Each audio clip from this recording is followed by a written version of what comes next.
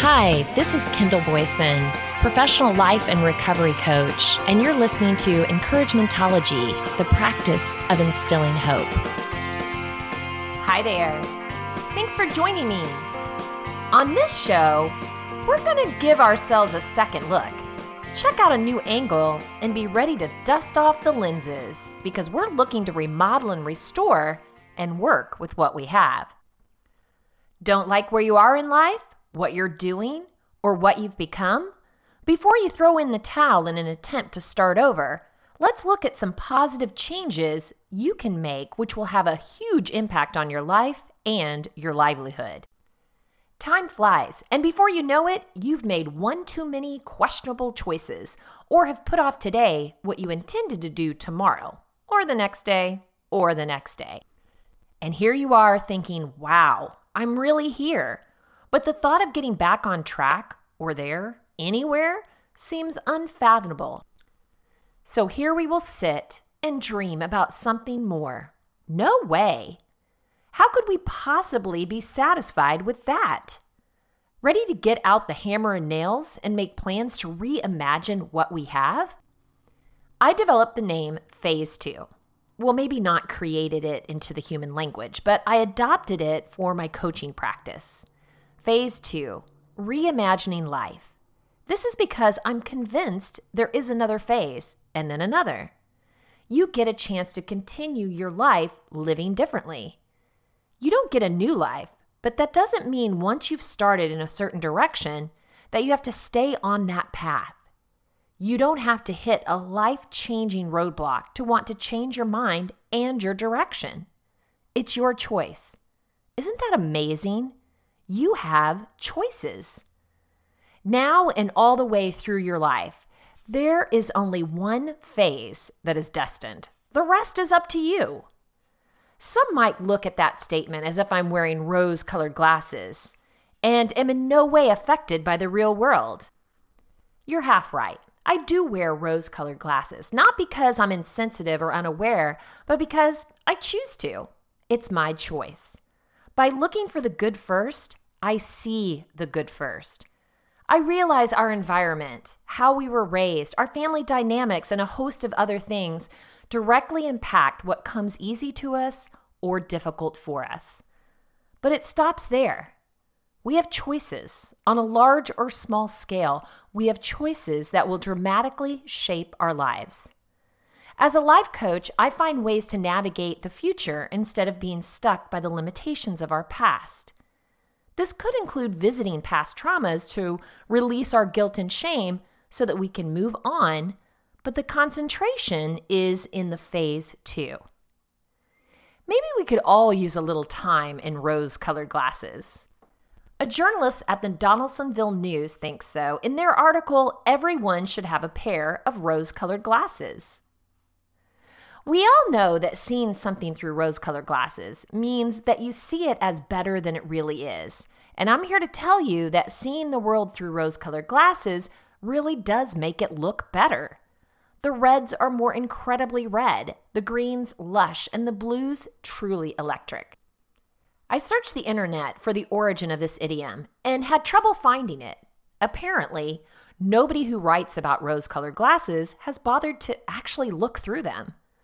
One curious and unfortunate suggestion is that the term comes from the use of goggles on chickens to keep them from pecking feathers off each other.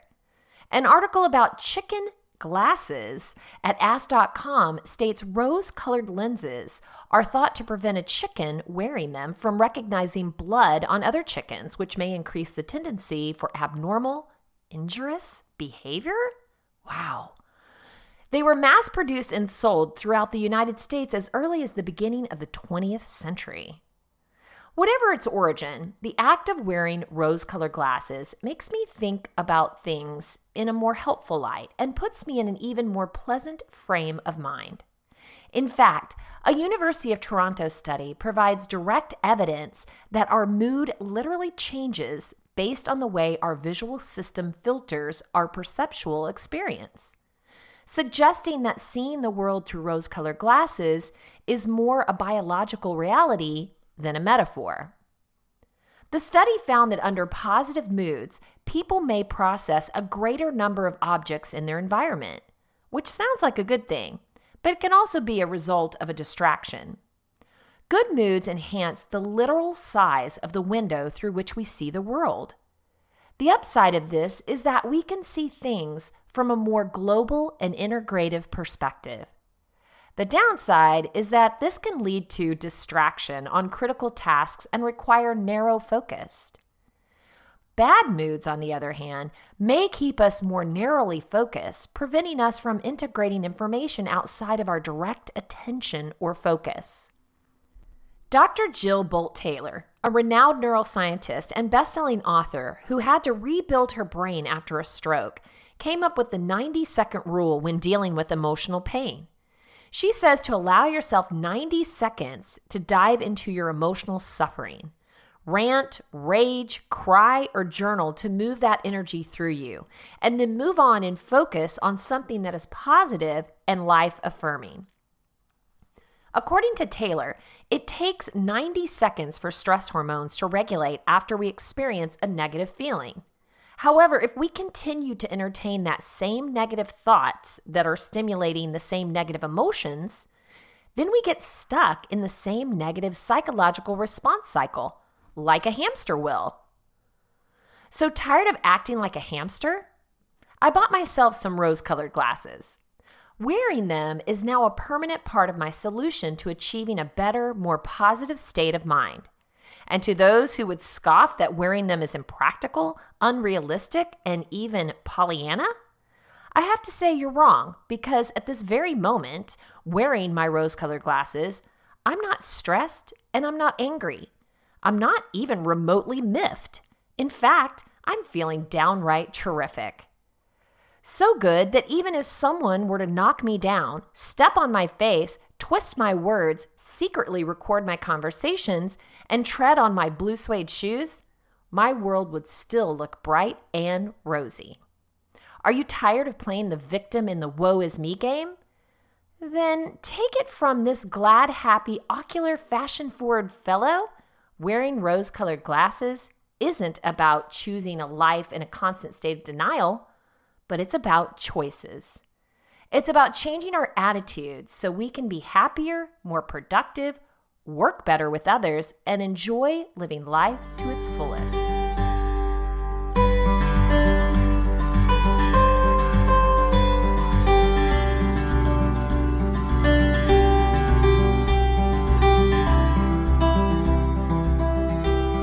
For me, I had to admit that I had a need for an overhaul. Admitting failure or a need for help can be one of the hardest acts of self-love you can do. I don't know about you, but I can justify, make excuses, and sell myself on just about anything. I'm a sucker when it comes to myself. All to my own detriment, of course, but the narrative in my head doesn't see it that way. So first things first, own up to it. Whatever it may be. You don't have to post it on Facebook or make a grandstand in a public place. Just take ownership and responsibility. Depending on what it is, you might have to take the other first step and admit that you're powerless over it and that it's ruining your life. You determine the first, but it's important to be honest with yourself. Once you've done that, it's time to move on with action. This is the fun part. Getting on track and moving ahead. Maybe every part of that doesn't sound like a party, but there is cause for celebration. You're becoming more, and that's thrilling. At Soul Salt, I found 7 actionable strategies to get back on track, starting today. We all lose our footing sometimes. A string of setbacks can come tumbling down one after another. It can feel difficult to pick yourself back up and keep going. Having the right strategies in place will help you pull yourself out of a funk and get your momentum of success going again, even when life has pulled you off course. Here are some powerful strategies to get you back on track towards creating the life you want and determining how to prioritize your life in a way that lets you focus on what really matters. Number 1. Define your values. When life doesn't go as planned, you can't always choose your situation, but you can choose how you react. Choosing the best way forward requires knowing who you are and what's important in your life. When you feel like you've gone off the rails and all your options feel wrong, like you've lost your flow, to get it back, you have to start doing things that feel right again and decisively moving forward. The solution to this indecision is to start thinking about values. Living true to yourself, aligning your actions with your core values feels right. It's what gets you back into your flow of your life. Taking the time to define your core values provides a source of guidance and direction you will always have with you. Anytime you find yourself adrift, you can always make a decision consistent with your inner guiding principles. So if you feel untethered, this is the first thing to check. Ask yourself, how far off are my current actions from what I stand for? Living true to yourself starts here. Getting out of a rut does as well. Number 2, take a step back to gain perspective. When we fall off track, we often use brain power to rationalize our way to a solution. That makes perfect sense, but there's a difference between deep thinking and overthinking. Deep thinking looks for a solution and closure, whereas overthinking is chaotic with no solution in end or sight. That comes from Dr. Carolyn Leaf, a cognitive neuroscientist. Sometimes we get caught in a cycle of overthinking that can interfere with our ability to solve problems or see the big picture. This type of limited thinking can throw us off track. It's one thing to try and solve a problem. It's an entirely different ballgame to overanalyze to the point of anxiety or panic. It's also pretty darn hard to identify a freight train when you stand nose to nose with a locomotive. When you give yourself a little space, you gain the ability to see the cause of discomfort more clearly. Stepping back can help identify what went wrong. By finding the what, you can see the how to make things right. Step back, step away, step to the side. This could look like taking a break to remove yourself from the situation, or switching your focus away from the problem that's stressing you out. Take a day off or a week, if you can manage it, and give yourself permission to do something fun and creative. Number 3, recognize the deeper issue. I wish I had $500 for every time things went wrong after following steps 1 and 2. The issue stood out like a signpost flashing neon messages of, "You need to fix this. Something needs your attention." Still, I wasn't always ready to do what needed to be done. Making changes for the better often means taking a good, hard look in the mirror. And that takes a lot of honesty and courage to face those underlying issues. We tend to think that working harder, being more productive, or throwing money at a problem will get us through a slump. Some problems simply don't have an easy fix. Unfortunately, sometimes the solution requires deeper work. It could mean a painful solution like therapy. It could mean a big scary change like leaving a toxic relationship or workplace. It could mean facing something you've tried to avoid looking at, like a health issue building up, whether it's physical or psychological. No amount of productivity and focus can help you try to avoid dealing with the deeper issue. If you want to change, you need to find a better way. It's time to address what you've been ignoring. Things may have gotten off track, so do something about it. Talking with someone is a good place to start. Number 4, talk to someone. Sometimes you just need to express the thoughts and emotions in your head to feel better. In Psychology Today, clinical psychologist Leon Seltzer discusses how venting frustrations, anxiety, anger, or sadness often provide beneficial cathartic release. Your frustrations feel more rightful and legitimate.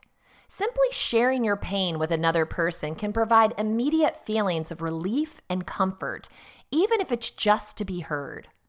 Once you feel that relief, your mental energy, positivity, and creativity can return. And that's when you start thinking about solutions.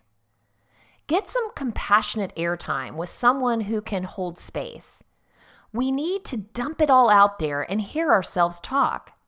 In the process, we reframe, redirect, and refocus on what to do next. I will give a caveat about finding someone to talk to. As I always say, make sure you gain permission.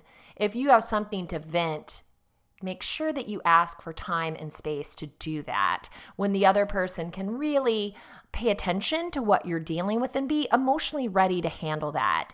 Sometimes if we just dump our emotions on someone and they're off on a great day, having a wonderful time in their head, you can really derail them. So it can be counterproductive. So just find a trusted friend, ask for some time and space, and be willing to adhere to their schedule on that. Number 5, conduct a self-audit. People tend to develop behavior patterns that they repeat, often without realizing it. By noticing your own bad habits, you may recognize how to pull yourself out of a rut and get back on track. Get out a piece of paper and write it all down. Ask yourself, when has this happened before? How is this time similar to the other times? Is this indeed a pattern, or is it a singular incidence? How many times a year does this pattern play out? Of course, when you've gotten off track, it's not always self-inflicted. You also have patterns in how you respond when life throws a wrench into your plans. You can apply these same questions to audit your patterns of reacting to change and crisis. Are you proactive or reactive? Do you overreact and panic or shut down and do nothing? Share your notes with a trusted advisor. Ask them to share their impressions.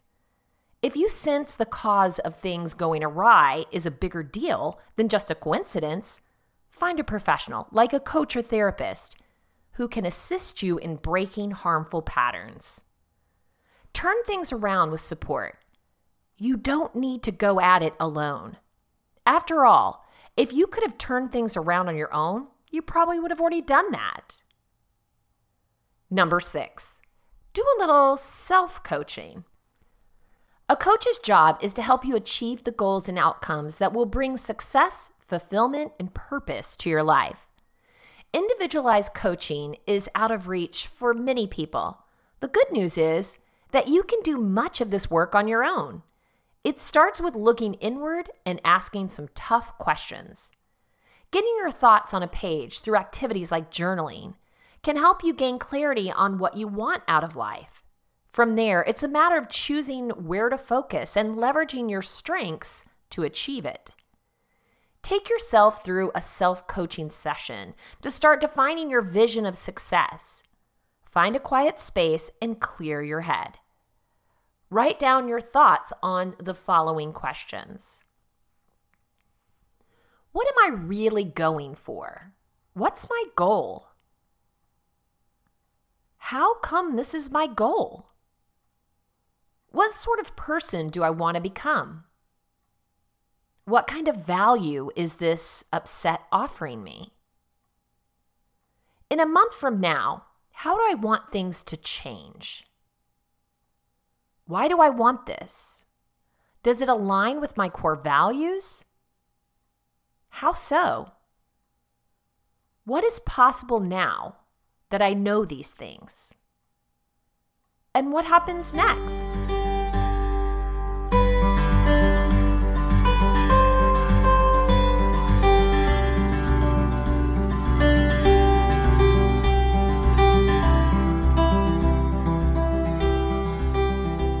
Number 7, adopt a learning mindset. Life isn't a game to win or lose. When you play on the field of life and throw a few punches, you'll stumble sometimes. Through that journey, we evolve and realize new potentials in ourselves that we never thought existed. Rather than seeing the situation as a failure, look at it as a learning opportunity. When you found yourself way off course, look around and see what there is to learn. And when you find yourself feeling off track, you don't have to do it alone. We learn so much from other people. Where do you get your information? In a book? Hey, guess what? Someone wrote that book. In a news article? Hey, someone wrote that or produced it as well. We learn from each other, and whether you're listening to their story about themselves or hearing their encouragement towards you, you're learning. Michael Jackson wrote a song called Man in the Mirror, which basically says, you want to see change in the world? That starts with you. Want to know what's even better than looking in a mirror? Opening up to a trusted friend. Ask them to help you see what you can't see when you look in the mirror. Maybe you're overshadowed by guilt and shame. You can't see your beauty because you're so busy pointing out your negative. I have an exercise I do with the women in rehab where we verbalize what we're proud of and what we love about ourselves. I always encounter more than one woman who can't complete this exercise because they don't love, let alone like, anything about themselves. And with that, they can't muster up one thing they're proud of. I let them know, okay, that's where we're starting from. I also encourage them to be open to listening and willing to embrace what others have to say about them. You can do the same thing. Ask someone you trust to help you see what you can't, and then just listen graciously. Zuli Rain enlightens us with why your brain doesn't let you believe the compliments you receive. Sometimes it's hard to accept the good about yourself. Zuli says, I have a real issue. When people say nice things about me, I don't believe them. It doesn't matter if it's about how I look, a recent accomplishment, an idea I had, or even just on cookies I baked. When people compliment me, I think they're lying or trying to manipulate me somehow, or that they mean well but don't recognize that what I've done is actually not that good. When someone says to me, wow, your dress looks amazing today, I deflect it. I'll say, oh, thanks. I don't know. I guess I like it. It's easy to be active in, which is the most important thing. Cue the classic, thanks. It has pockets. My brain will dwell instead on a time when someone told me my dress sense was terrible. This might sound familiar to some of you. The ability to overlook 50 positive comments in favor of the one negative that someone said to you once 10 years ago? It's so easy to believe in, linger on, internally reflect on the negative even when it's overwhelmingly outweighed by the positive. Why does that happen? Why do so many of us struggle to believe good things about ourselves? Science tells us it's a loop. There are 3 factors happening here, feeding into one another endlessly to make it hard to accept compliments. Low self-esteem, cognitive dissonance, and high expectations. It goes like this. You don't think much of yourself for whatever reason. Maybe it's imposter syndrome, where you don't truly believe you belong. Maybe you're only being valued for one aspect for most of your life, like being smart. So it's impossible to see your worth in others, like being a good listener. Maybe you're continually comparing yourself to others and coming up short in your own estimation. Either way, you have low self-esteem. So when someone compliments you, this jars with the truth you hold about yourself. It's uncomfortable for your mind because you're faced with 2 prospects. 1, you're wrong about yourself. Or 2, they're lying. You can't simultaneously believe you suck and believe someone else when they say that you don't. So while your brain is working furiously to justify the 2 things concurrently, your mouth will pop open and justify things to the other person who just said something nice about you.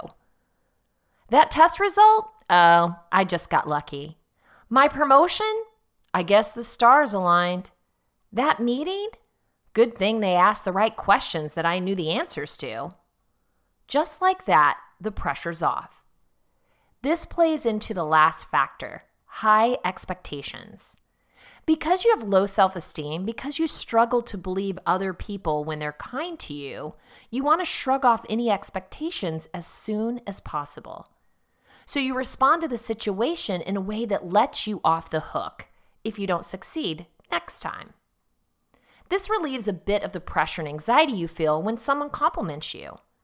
But it's unpleasant to constantly be second-guessing every nice thing people say. Sometimes people are just nice. It's good for our brains to be told we're good. We've established why this thing happens, because we don't believe in ourselves, and it's more comfortable for our brains when nobody else believes in us either. But it's healthy when, instead of forever dwelling on negative feedback, we linger on the positive. It turns out that when you push those positive memories away, you're actually losing the ability to experience happiness over positive remarks. You can tell they're positive, but there's no warm glow of pride accompanying them. Research showed that people who routinely dismissed positive comments actually had a harder time remembering the level of positivity of the feedback, more so than people who accepted them to begin with. It's worth it to accept compliments, both for your memory and your mental health in the long run. But it can feel boastful to accept that something you've done is good. Who wants to be the narcissist who says, "Yeah, I'm aware," when someone compliments you? But even when you're just trying to say thanks, it feels like pulling teeth. The urge to justify, dismiss, or qualify your success in some way is overwhelming. You want to buckle and say that it wasn't you, that you just got lucky, that you won't do so well the next time. Zuli said, "I'm like that, so I know it sucks. Obviously, I'd rather just believe the other person, say thanks, and move on with my life instead of obsessing over the appropriate way to accept compliments. I can't, yet, but I want to get better." What happens when you stop self-criticizing? For 1 week only, just while I was at work, I decided to force myself to accept compliments. I did not deflect. I did not qualify. I did not put myself down immediately after accepting it. I simply said, "Thank you," to anything nice that people said about me. If my success was partially due to someone else, I'd say thanks and acknowledge their hard work too, but I didn't say it was all them. If I didn't agree with a compliment, I still took it, choosing to believe that someone else's opinion could still be valid even if I didn't think it was true. In short, I tried to live for a week as though I could take credit when I did stuff well.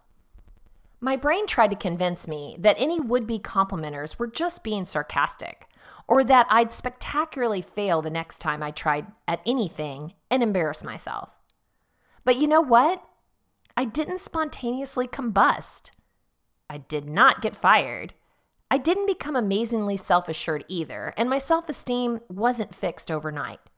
But it felt good to accept that I might be good at some things.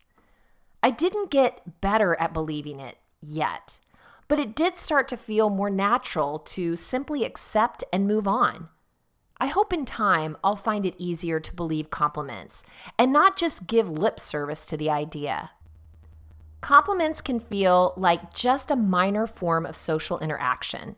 We all say them, we all receive them, but I believe that just as important as learning to give one is learning to take one.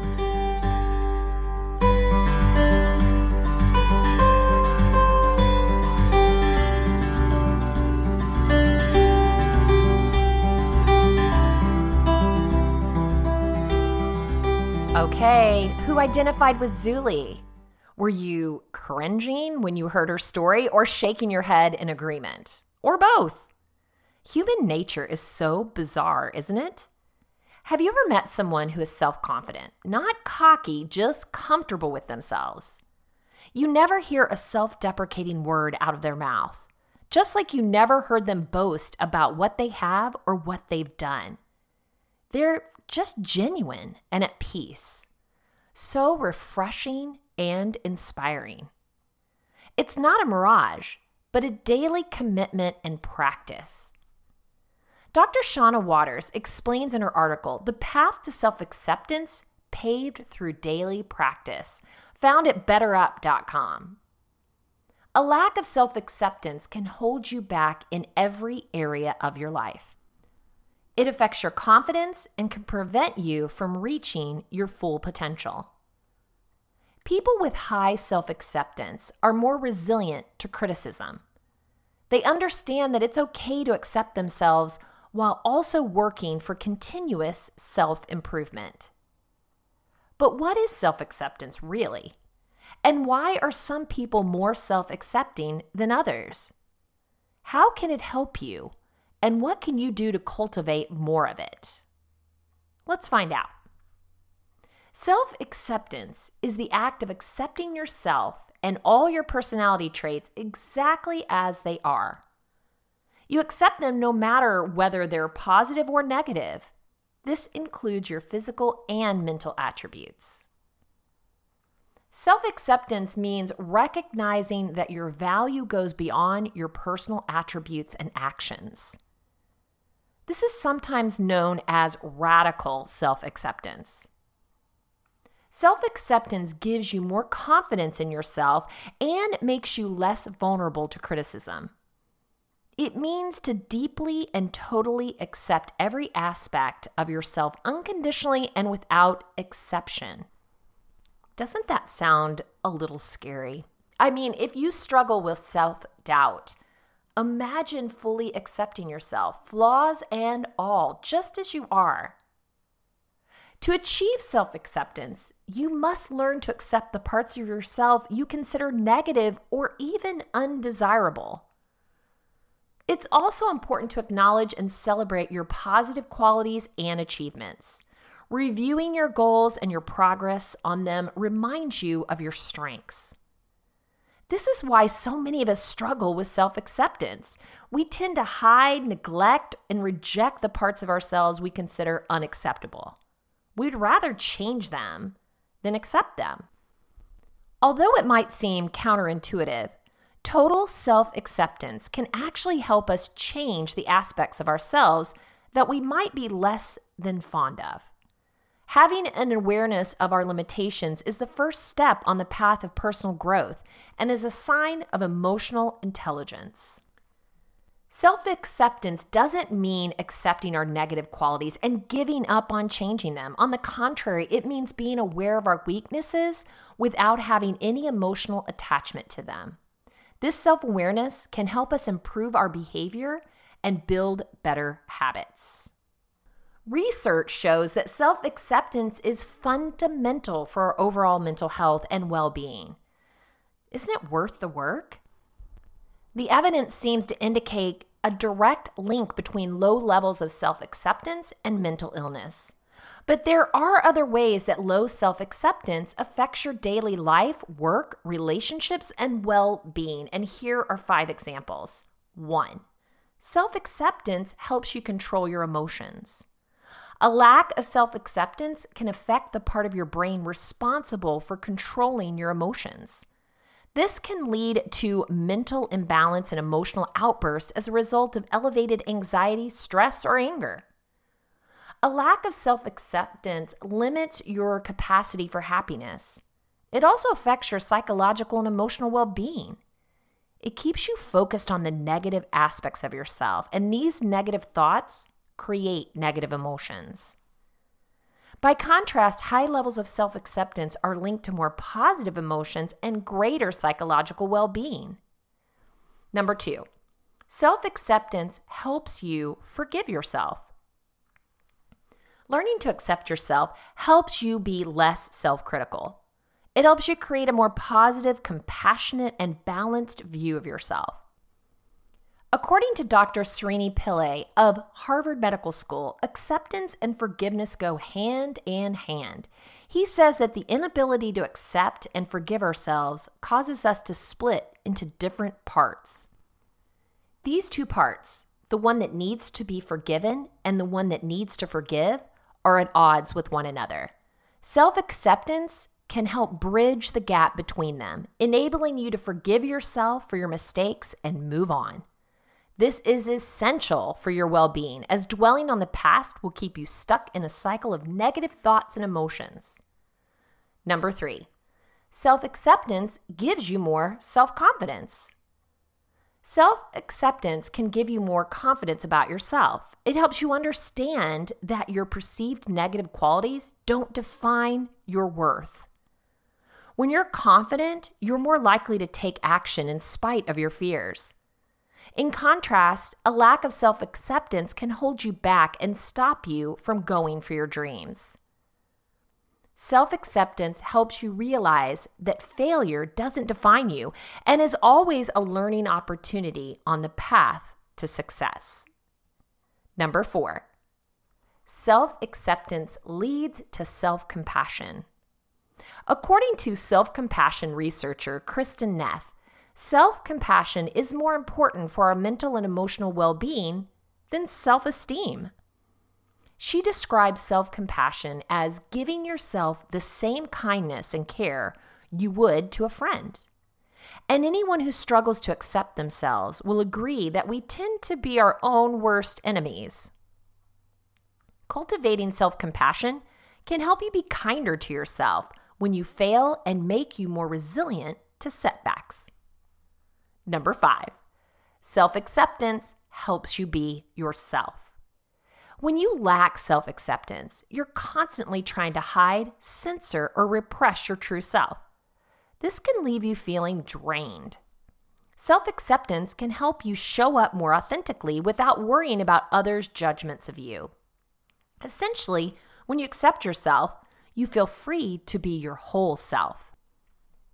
There is a difference between self-esteem and self-acceptance. Don't confuse the two, although people often use the two terms interchangeably. Here are 5 self-acceptance exercises. True self-acceptance doesn't just happen overnight. Daily practice and self-care can help you gradually increase your level of self-acceptance over time. These self-acceptance exercises will teach you how to practice self-love and acceptance every day. Number 1, there is a reason why you hear this over and over again. Practice gratitude. Don't just take it as a bumper sticker. Every day, write down 3 to 5 things that you're grateful for. This can seem challenging at first, especially if you have a mental habit of focusing on the negative. But practicing gratitude every day can help you retrain your brain to focus on the positive. Look for the silver lining of every seemingly negative situation.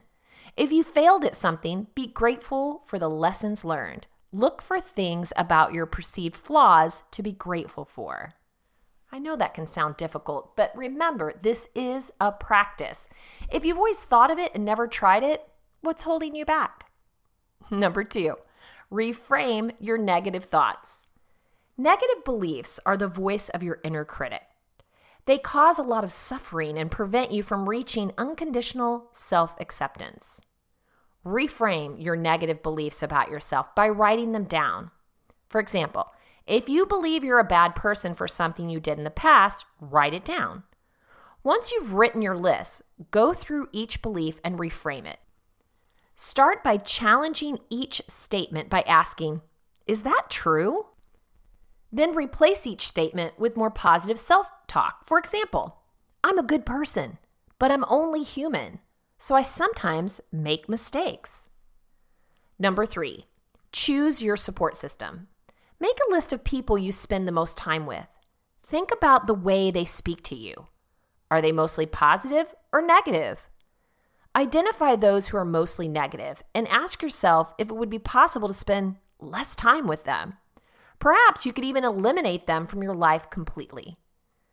This is not always possible, such in the case of a close family member, but try to remove as many negative people from your life as possible. Surround yourself with positive people who appreciate you and lift you up. Number 4, meditate. A regular meditation practice can help you detach from your negative self-talk.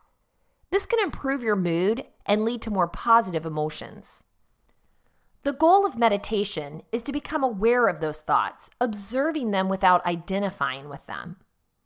Mindfulness practices such as meditation increase psychological well-being and promote an inner peace.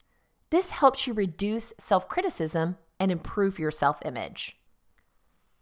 Number 5, forgive yourself. Forgiveness for past mistakes and regrets is an essential step towards self-acceptance.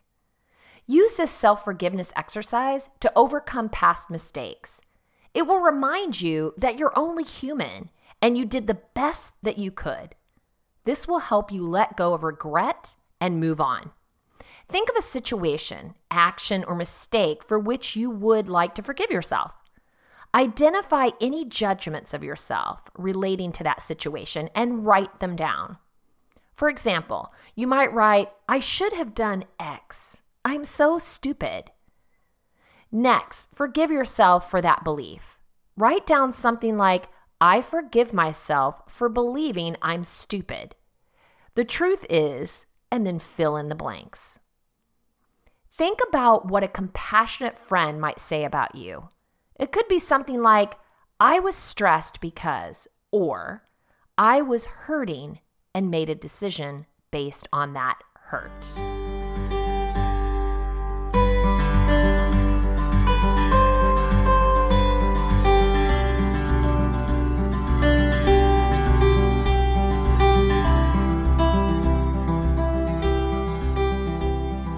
If you want to share Encouragementology with a friend who needs to know they are not alone in this journey of self-discovery, you can visit encouragementology.com or anywhere you stream your content to receive this episode and all others. Follow us on Facebook for additional encouragement throughout the week. So I challenge you, take action today to get your life back on track and heading in a new direction.